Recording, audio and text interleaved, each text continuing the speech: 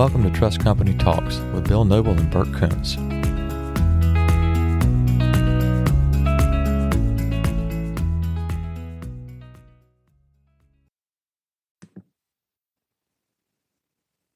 Good afternoon, everybody. You guys hear me all right? Afternoon. Excellent. Welcome to Trust Company Talks. Yes, welcome indeed. Yes, thank you, Burke. Good afternoon. I'm Bill Noble, and again with my colleague, Mr. Bert Kuntz, wealth strategist extraordinaire with Trust Company of the South. And we are very excited to have with us today Mr. Charles Shook of Trestle Capital here in Raleigh, North Carolina, and Ms. Amy Risseeuw with Wyrick Robbins Yates, a very prestigious law firm here in Raleigh, North Carolina. And as holistic wealth managers here at Trust Company, one of the things that we've experienced more and more over the years is a lot of our clients that are coming to us now are people that have gone through a major, what we call a liquidity event, which means basically they have sold their company. Sometimes they're privately owned companies, sometimes they're publicly owned companies. Sometimes they're smaller companies, sometimes they're larger companies. But they all have, when you go through that process, there are a lot of processes and steps and stages along the way that, if handled correctly, can be very advantageous to people, or can work against you and maybe get you a lower price for the sale of your company, or maybe not quite the outcome that you thought you were originally going to get. So today we're here. We're really pleased to have Amy and Charles here to as seasoned professionals. We've worked with both their firms before and have a high regard and respect for both of them. And just want to get their input on what they think about what's going on today in today's, from a macro picture in the M&A world, but also really what if you're out there and you're thinking about buying a business, selling a business. Yeah, that's true. But if you're even in that realm of thinking about it, there's so many things that can be done way before you even get to the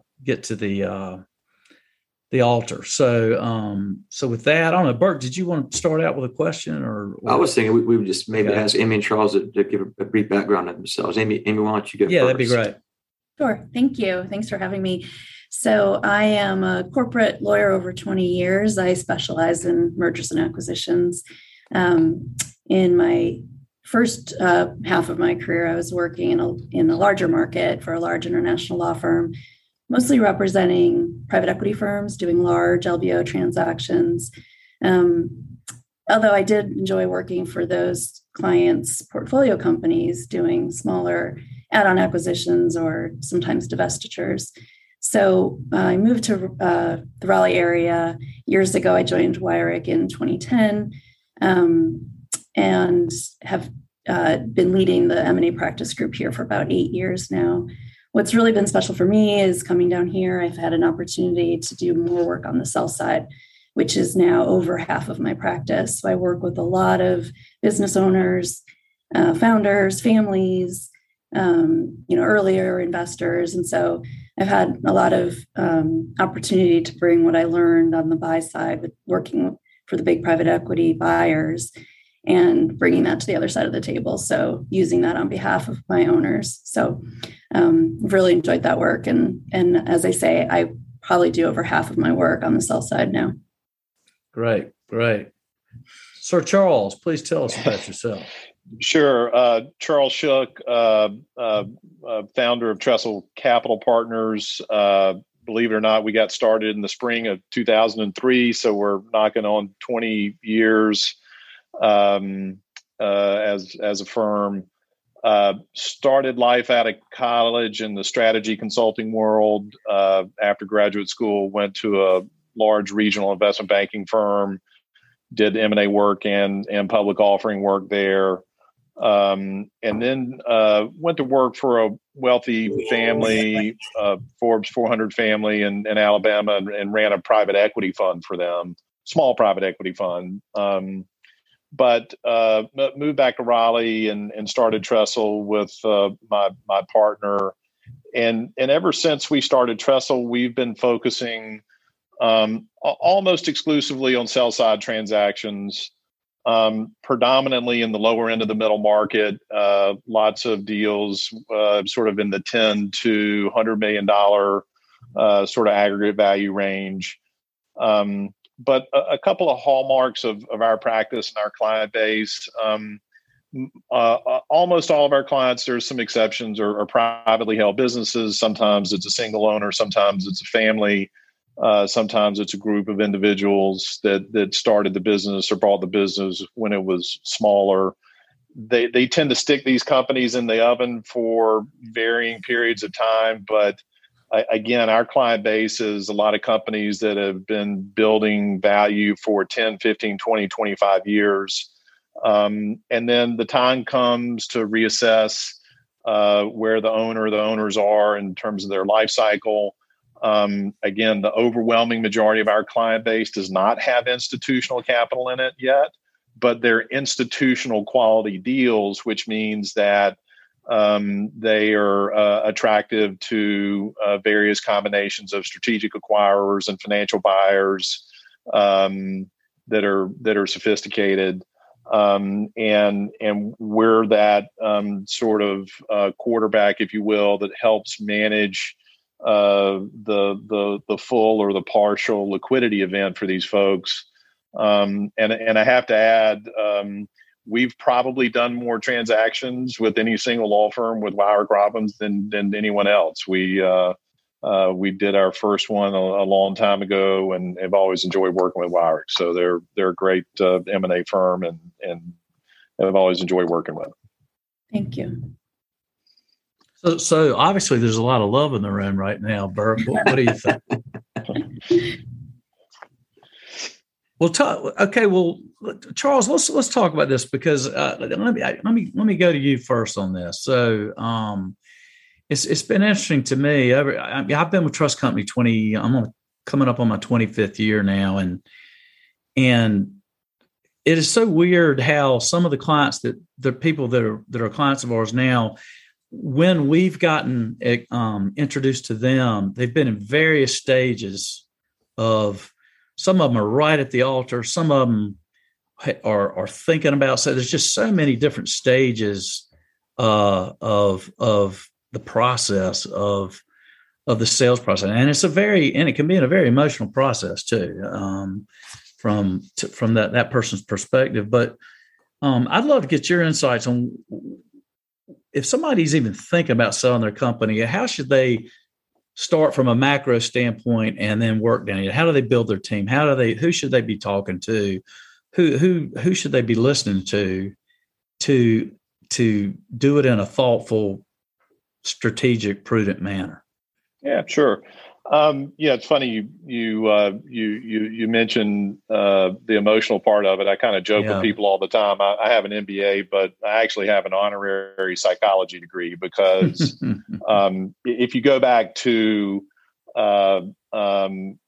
the typical client for Trestle Capital, which Amy's mentioned that she's worked a lot with private equity firms. I'm a recovering private equity guy myself.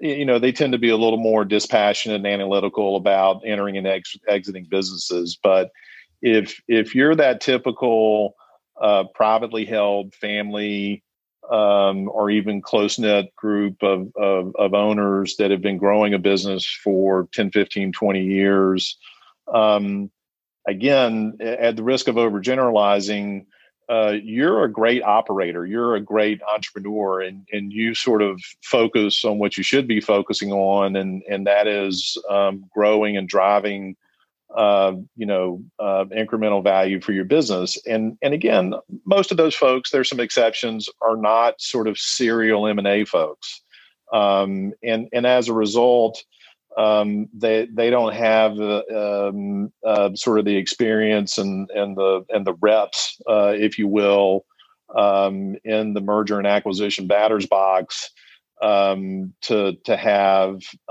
sort of the perspective that that Amy and I get from sort of doing it every day, doing it every week. And so my first word of advice is, before you start reacting to the emails and the letters and the phone calls, and with the advent of all these technologies, if you're a company that it gets on anyone's radar, you're getting bombarded nearly weekly with inquiries about, we'd love to talk to you about buying your business. You sort of need to get prepared, and getting prepared and sort of our playbook means having a close-knit group of advisors that you trust. It starts with a great attorney. You can do an M&A deal without an investment banker. You can, or you certainly shouldn't do one without a great attorney and law firm. Your CPA is very important. We obviously love getting involved early because we can bring perspectives on the marketability and the saleability of the company today versus some recommendations that we might make to help improve the marketability and the saleability of the company. I always tell our clients well ahead of time, you'd be well served, however informally or formally you may want to do it, to engage with a couple of additional trusted advisors, hopefully people that have already gone through a sale of their business. Doesn't have to be in your industry. It can be another, but someone that you trust. Selling a business tends to be more complicated and a little more turbulent. It's an invasive process at times. And get that group of advisors, the 3 or 4 or 5 people, and start a dialogue with them and learn about the process of selling your business. Do an assessment, sort of a situational analysis of any deficiencies that you have. And there's a long list of what those deficiencies could be. And then also start the sort of emotional, psychological journey, because that's not nearly as easy as a lot of people think. Having a great economic outcome is sort of the foundation, but that's not the beginning and ending. And thinking about those issues, when's the right time to sell? Am I going to stick with the company post-closing? What's my role? If I'm no longer with the company, what am I going to do? What are my family members in the business going to do if that's relevant to the transaction? So there's a whole host of issues along that, but start early, get prepared. And then when the time comes to even consider going to the market, you're better organized. It's a more disciplined approach to selling the business. And it's not as much of a shotgun process as some people end up backing into when they sell their business. Yeah, that makes a lot of sense. Amy, from your perspective, what I'd love to hear your thoughts on from the legal side of things.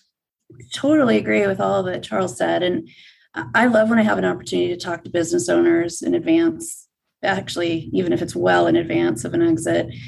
One of the things that I start with is build your teams, external teams and internal teams. And I think it's the people you have around you that are going to be really critical to the success of your transaction. So I agree. Having really good, sophisticated counsel for an M&A transaction is important. It's never too early to engage someone to be, helping you prepare for that. Considering having an investment banker who can help you maximize the value for your business is, I think, again, never too early to start those conversations. I have bankers who work with clients for years in advance of an exit and helping them to get their business to the point where it's really going to be attractive to the market. Owners who are going to come into substantial sums of money, never too early to be talking to your wealth management people to, think about some tax strategies and things you can do in advance of an exit, some of which need to be done a year or more ahead of time. And so, to the extent you have those, and Charles mentioned your accounting firm, they're going to be really critical to getting your financials into shape. And it's all about presenting your business in sort of the best light that you can. And so those professionals are going to help you to do that and then be ready to execute the transaction and then take care of, the implementation of what you have coming after the exit. And so building that external team, I think, is something really to focus on early. And then I always say your internal team is just as important. So Going through a sale transaction is not for the faint of heart. Charles mentioned we sometimes serve as counselors, and I agree with that. I use my psychology minor a little bit.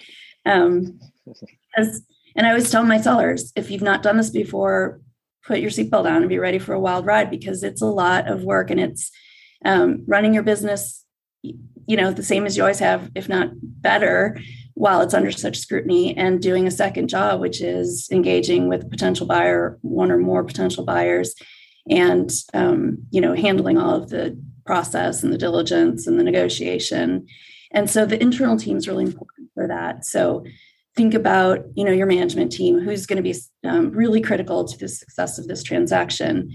Do you have things in place that are going to incentivize those people to be there for you and to help you through the transaction? And does that include maybe putting in some financial incentives for a closing of a transaction if you don't have something already put in place like that? So again, it's, for me, the people, the external team, the internal team, and sort of never too soon to be thinking about getting that all put together pretty well. Yeah, that's all good. Yeah. Bert? Yeah, sorry. I just listened to that, thinking about the environment that we're in, and coming out of COVID. As I was taking notes, couldn't help but think about the fact. Well, I guess I'm just curious. Talk about the environment out there today. I mean, everybody, I guess, having had to sit on the sidelines for some time. Talk about what the environment is out there for private transactions at this point for sellers, and how this environment may have changed since 2 or 3 years ago.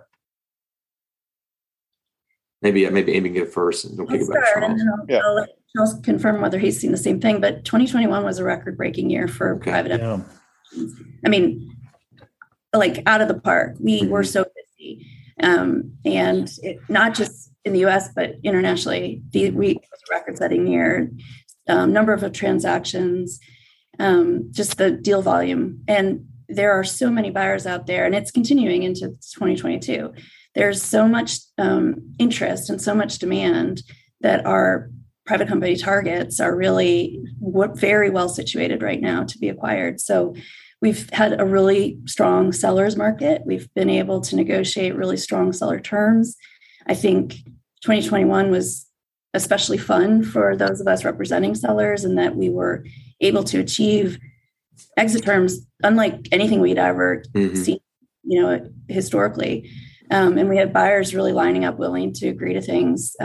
One example of that is representations and warranties insurance. That's a product that has become really popular over the past probably 7 or 8 years, but really in the past year, we were able as sellers to just insist on that being part of, literally at the LOI stage, an agreement that would be used. For people who don't know, what that does is it pushes a lot of the post-closing exposure that would otherwise fall onto the sellers. It pushes it to an insurance provider. And so it allows the sellers to really get out with most of the money in their pocket at closing and not have a lot of risk afterwards. Amy, let me ask you this. Yeah. So, because I've seen, we had several great new clients come in this past year, and some of the multiples on the companies that they had sold were, as you just said, were unbelievable. And so what has created such a demand in the marketplace right now? And in so many different industries too. I mean, all kinds of genres and different sort of industries that I've seen, they all seem to be getting top dollar right now. What is the cause of that, in your opinion? And Charles, I'd love for you to chime in on that also. Yeah, sure. So, having been doing this since sort of 1994, it's been interesting to see how each cycle is a little bit different. What was notable about COVID is it didn't have a credit crunch like the massive credit crunch that we had associated with the Great Recession. The Great Recession really cooled M&A activity for a while. But COVID was really a crisis of confidence, in my opinion. And it didn't last that long. I mean, we slowed down for months, not quarters. But by the summer of 2020, the phones were ringing. Buyers were saying, "Hey, we're back in business. Send us opportunities that you have that fit our criteria, et cetera, et cetera." I think there has been a long-term, multi-decade trend in the private equity world where there are more private equity funds. There's more capital. There's more capital in the lower middle market. There was a point in time where if you didn't have a couple $1 million of EBITDA, you couldn't get an institutional private equity deal done, and that number is half that now. There are smaller institutional funds. The cost of capital, notwithstanding a little bit of bump in interest rates, to borrow money. So credit is available. Credit is cheap. Leverage as a multiple of EBITDA is as strong as it's been in a long time. Public companies have cash on balance sheet. They have attractively priced currencies where they can use stock if they choose to in M&A transactions.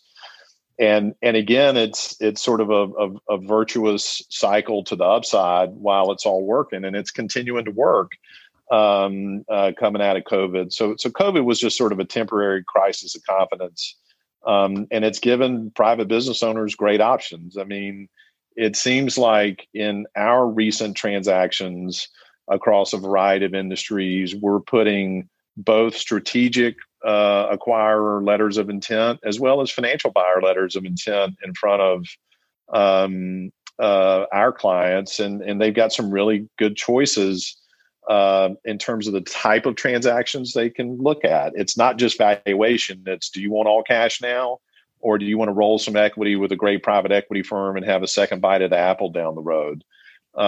Amy is absolutely correct about deal terms. Deal terms are arguably as seller friendly as they've been in a long time, and that does nothing but benefit sell side clients as well. Do me one favor, Charles. I mean, we're blessed. Most of our clients are fairly sophisticated and have been especially the ones who have been through the sale of a company. But you mentioned EBITDA several times. Could you define what EBITDA is? Because a lot of people love to talk about that at cocktail parties. EBITDA and multiples of EBITDA are sort of yardsticks that people throw around a lot. Technically, it's earnings before interest, taxes, depreciation, and amortization. I kind of joke with people, we're always fighting the trade show industry conference scuttlebutt, because clients will go to these conferences in their industries and they'll come back and say, "Hey, I had dinner with a friend and he sold his business for 12 times EBITDA. So that means my business is 12 times worth 12. And it may be, but it may not be. Right. There's a lot of variables that go into it. The other thing is that people don't walk into a company and say, "Oh, this is a 12 times EBITDA business." It's loosely similar to residential housing. People talk about price per square foot. Well, that's just a calculated figure after a buyer says, "I'm willing to pay X for this house." Mm-hmm. You divide X by the number of square foot, and out squirts the price per square foot. So multiples of EBITDA are a common metric in the M&A world and across a lot of sectors. But most acquirers, certainly institutional acquirers, have more sophisticated and multiple methodologies to value businesses. And then the EBITDA multiples are just a calculated figure afterwards. Thank you for that.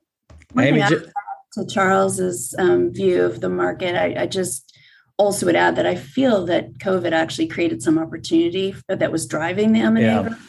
Yeah. We certainly had clients who were very focused on their technology and wanting to build that out, rely so much more on technology than maybe they had before. So a lot of them chose to do that through strategic acquisitions. So I think the tech sector was very, very busy last year. Supply chain, similarly, clients really focused on that, and maybe the need to shore some of that up through through acquisition rather than have to rely on outside suppliers. So I think there was actually, after a pause, as Charles mentioned, we actually saw COVID driving some of the M&A activity. Interesting. One thing I think our listeners, to the extent we have any, are interested in is what kind of pitfalls exist. You guys are both so experienced. What are some common?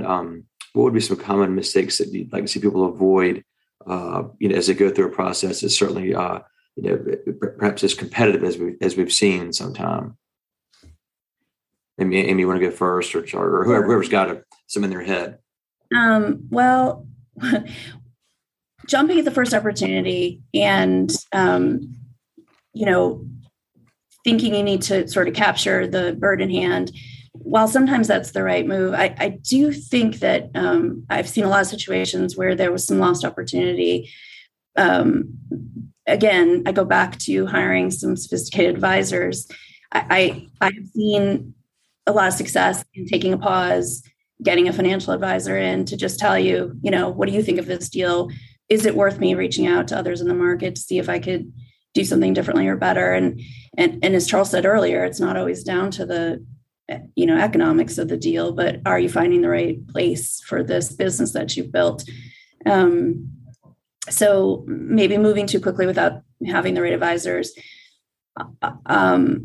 understanding your own internal potential issues, I think, is really critical, and maybe trying to get in front of those.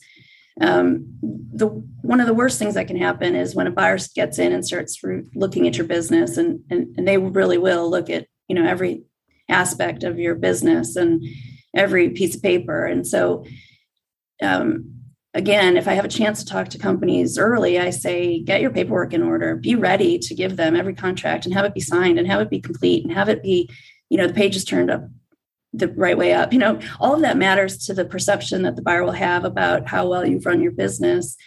But if there's other things and they often are, unpaid sales tax or, some other things that, you would rather find yourself in and already have a chance to get in front of versus a buyer coming to you and saying, our advisors tell us you guys haven't been doing what you need to do and with respect to this tax issue or this regulatory issue. So trying to just get your arms around what you're selling and, again, finding maybe the skeletons in your closet and trying to get in front of, with your advisor's help, how's the best way for us to present this to a potential buyer? I think that's really, I guess, not doing that would be the pitfalls, I would say.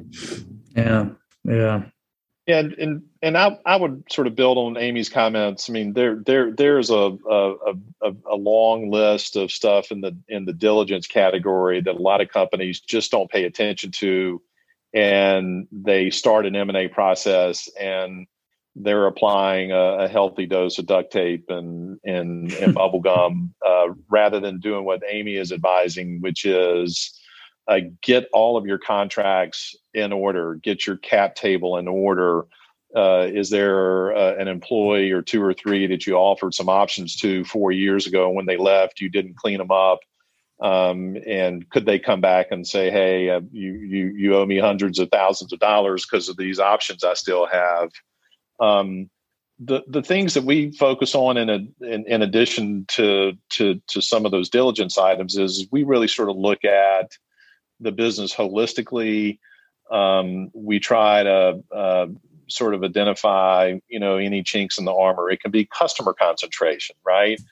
If you're a business owner and you've had a customer that's north of 15 or 20% of your revenue for a long time, and you've grown with them, those are great relationships and they're profitable.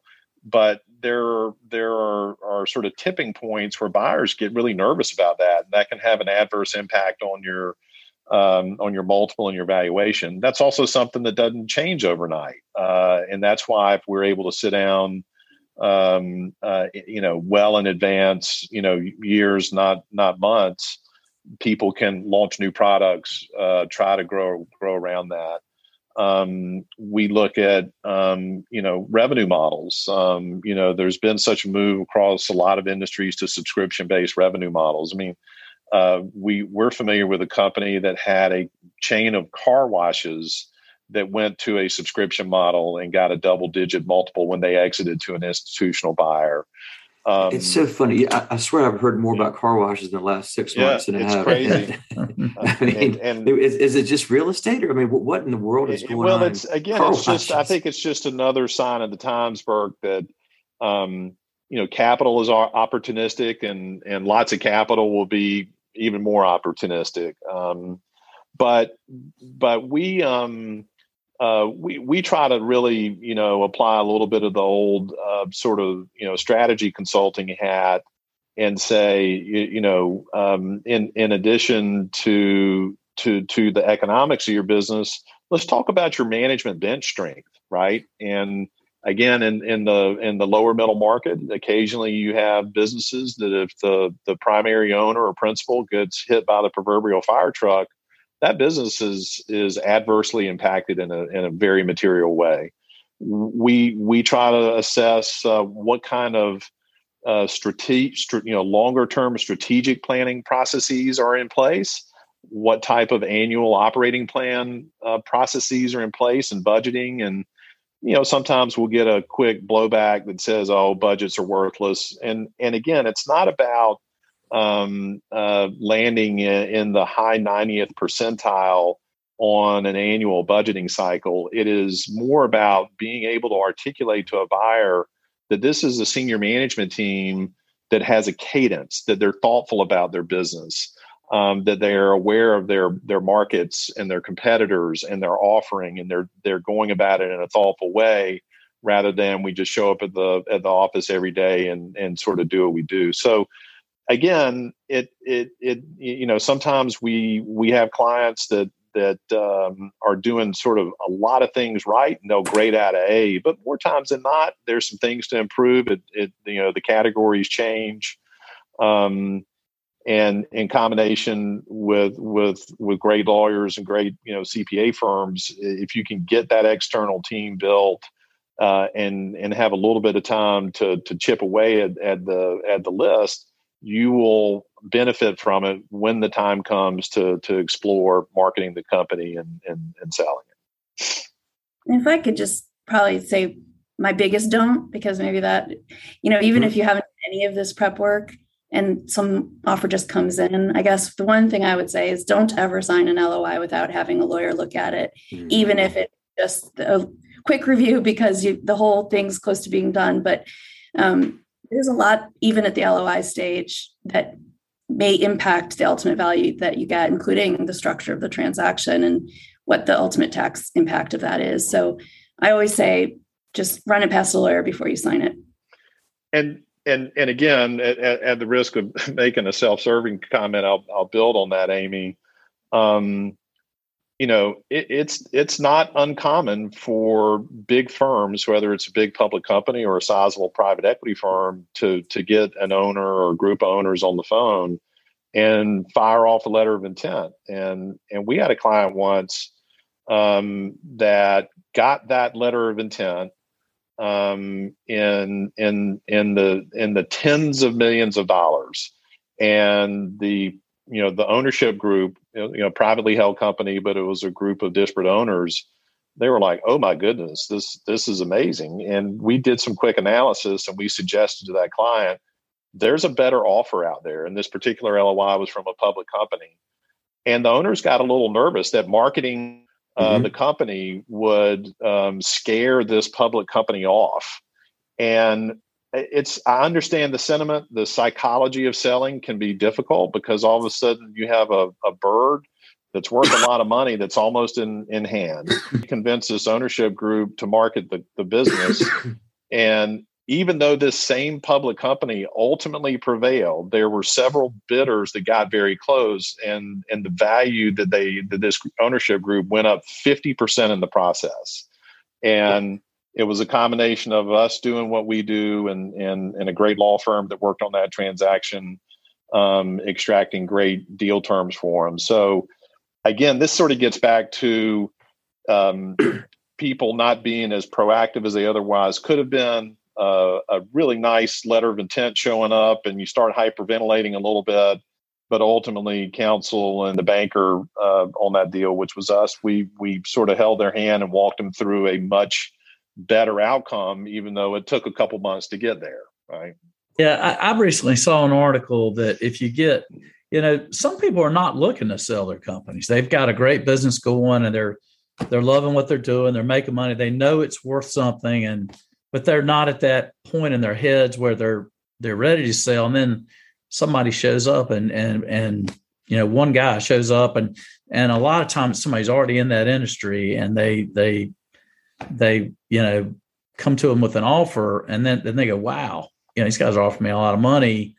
And I saw an article that said that if that situation happens, if you get a good attorney and or M&A banker involved with it, usually your premium is going to go up at least 25%, because if one guy tries to go in there and under a cover of darkness and do a deal with somebody, then there's other people that are out there, but that person just doesn't know about that they exist. And people like yourselves that help run those type of processes, y'all can be of great help from that perspective. There's no question about that. Trust Company of the South deals predominantly in public securities, right? Right. And Warren Buffett said a long time ago, in the short term, the market's a voting machine, and in the long term, it's a weighing machine. I used that line this morning with the client. Yeah. So the same thing holds true with private companies, with one exception. You can't go get a quote for your business. Yeah. Off of Bloomberg or whatever in the morning. But the hard work, the really important work, is done by the management team and the owners of a business. And, again, whether it's 10 or 15 or 20 or 25 years, they've built the intrinsic value of their company. It's then where you get to the intersection of age, goals and objectives in life, current M&A market conditions, et cetera, that attorneys and bankers, when they're involved, helped extract sort of the options to get a full liquidity event or a partial liquidity event. But the actual value, the intrinsic value of the business, has been built already. And just because there's not an active liquid market for private companies is where we have to come in and canvass the market and put options of what sort of willing buyers are willing to do at any given point in time. Well put. I want to come back to I'll mute. There we go. I want to come back to Amy one more time, since she's got the psychology minor. So I guess just before we close, how do people know? I mean, when someone's considering or when they're not considering it. As an advocate, when is it the right time? I guess it's different for everybody, but I'd just be curious, from your perspective, when people decide that this is what they want to do. That's a great question. And I'm not sure I have the answer to it. I think it's really facts and circumstances with each business. I know that a lot of the companies I work with, they start to feel the time is right because they're thinking about succession. Maybe that's not coming together the way they, had hoped. We have a lot of sort of aging founders or CEOs of companies who are starting to think that an exit transaction to a buyer probably makes more sense. So sometimes it's those types of factors. Sometimes it's the LOI that comes in over the transom and it's such a great offer, it gets you thinking. And I am working with a company right now that they're really still in their building stage of this software product that they're really excited about. And they thought they were going to, need 3 to 5 more years to really build the company and make it successful. And they've already got an offer in hand. And now they're thinking, maybe it's not too soon. Again, we're in such a seller-friendly market. They're wondering, are we going to miss an opportunity here? Is there a window that's closing? So, I think the time's always right, maybe, to think about, is this good timing for me? Is this a good market? Maybe talk to some advisors about, I don't want to keep pushing advisors on people, but I think, it's worth a conversation with a banker to see what's out there for people in a company like mine, where I'm situated, what industry I'm in, and to sort of just always be open to the possibility. But if you're a founder or a family that's built a business, a lot of it is psychological. And so I've had, sellers think they're ready, get very close, like all the way to almost signing a purchase agreement. I mean, they've spent thousands of dollars on, advisor fees and other things, but at the last minute, they just say, I can't. They'll find a reason. They won't say it's because they don't want to. They'll say I've realized that this isn't, the right value, or they don't like the non-compete. They'll find a reason that's not related to not wanting to sell their baby. But I think ultimately it's that they don't want to sell their baby. And so, I think it's probably some internal thoughtfulness as well. Right.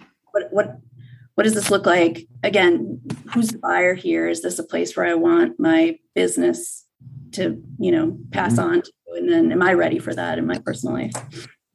Amy and Charles, both y'all could answer this. One last question I'd like to ask is, Amy, you mentioned earlier that that 2021 was best year you've had, been the best year ever. I mean, where do you guys see, or do you see anything? You touched on a little bit earlier, but right now for today's environment and looking forward the next, and I don't know how far you can feel like you can go out with any feel like you've got a real hold on it. But as far as multiples and what premiums are going for companies right now, where do you see now in the next 3 to 5 years for the M&A business, or and not for any industry group? If you can put a generalization on that. I'll go first, and I'll let Charles, because he'll probably have more educated response to that. But everything I've been looking at and listening to, and the reporting that I've seen, is that we definitely expect 2022 to remain the same. Beyond that, hard to predict, but there's still a lot of money to be spent. Corporations have a lot of money on their books. Private equity have a lot of capital to use on acquisitions. The CEO confidence levels are really high, which is always a pretty good indicator of M&A activity. There are some challenges, maybe in the political environment, maybe with some of the regulatory scrutiny, but for the most part, we don't see a change. So I think this year is still going to be a really busy market. How about you, Sir Charles? Yeah, I'm going to date myself. I got out of graduate school and was doing public offerings and M&A work, and the Asian currency crisis hit in 97 or whatnot. And then the internet took off, and then it was the NASDAQ and the internet bubble peaking in 2000. And that created a downtick in a pretty meaningful way. And then growth picked up and M&A picked up, and private equity started taking off again. And then we had the Great Recession, and then that was pretty dramatic. And then so this whole concept of you don't always see it coming with precision. The troughs have varying depths to them and levels of severity, but they kind of seem to always recover. What is a little different is there tends to be some sector rotation. If you've got a great SaaS software company now, wow, your multiples you're getting are great. Doesn't mean that you can't sell a metal bender. You absolutely can, but it's got to be really attractive in terms of size and growth and profitability and return on capital. And you see this with the inbound stuff that we get, and I'm sure Amy gets the same thing. We're just inundated with emails of, hey, this is our firm. This is what we're looking for. And so even though there's more attractive sectors that are hotter at any given point in time, it's still robust. And again, the credit markets are still intact. And I would never suggest it's going to go on forever, because there's always a downtick. But I think 22 is going to be strong. I don't see anything immediate, unless we have a major geopolitical thing that really hammers us. But so far, it's going to be another strong year in the M&A world and for middle market, lower middle market, private business owners. That's very, very helpful. Very helpful. We need to do this again. I want to be respectful of everyone's Yeah. time, but I mean, this has been extraordinarily illuminating, I think, for me, and then for I think a lot of folks will find this helpful. I really appreciate you guys coming on. Thank Yeah, you. I love to talk about what I do, so anytime. Excellent. I just feel like we scratched the surface. There's so many levels and nuances to this whole process, and we've all lived through these at various levels in the way we consult with our clients. So thank y'all both very much for being our guest today, and we will definitely be back in touch with you again, and hopefully have you back to. If we do have something major happen, and just get your thoughts and your feels on that. So both Burke and Billy, thanks for inviting me. Happy to come back. Just Sure. Like Amy, I love talking about it. And from the heart, we've referred several clients to Trust Company of the South, and they've all been ecstatic with the work you've done for them. You sort of have a unique approach to what you do, and it's great to have a trusted financial advisor that you feel extremely comfortable referring your clients to. So, well, thank you very much. We appreciate it. Thank you, Amy. Great seeing you. Please tell our other friends at Wire that we said hello, and we truly appreciate y'all's time today. Thank you, guys. Thanks so much. Thanks, Okay, guys. Y'all have a great one. Yeah. Cheers. Thank you for listening to Trust Company Talks. These opinions are intended as entertainment. Any opinions expressed on this podcast by Bill Noble, Burke Kuntz, or anyone else are not necessarily those of Trust Company of the South. There is no guarantee that these statements, opinions, or forecasts provided herein will prove to be accurate. Any information is not a complete summary or statement of all available data necessary for making an investment decision and does not constitute a recommendation. These materials are not intended to be tax or legal advice, and readers are encouraged to consult their own legal, tax, and investment advisor before implementing any financial strategy.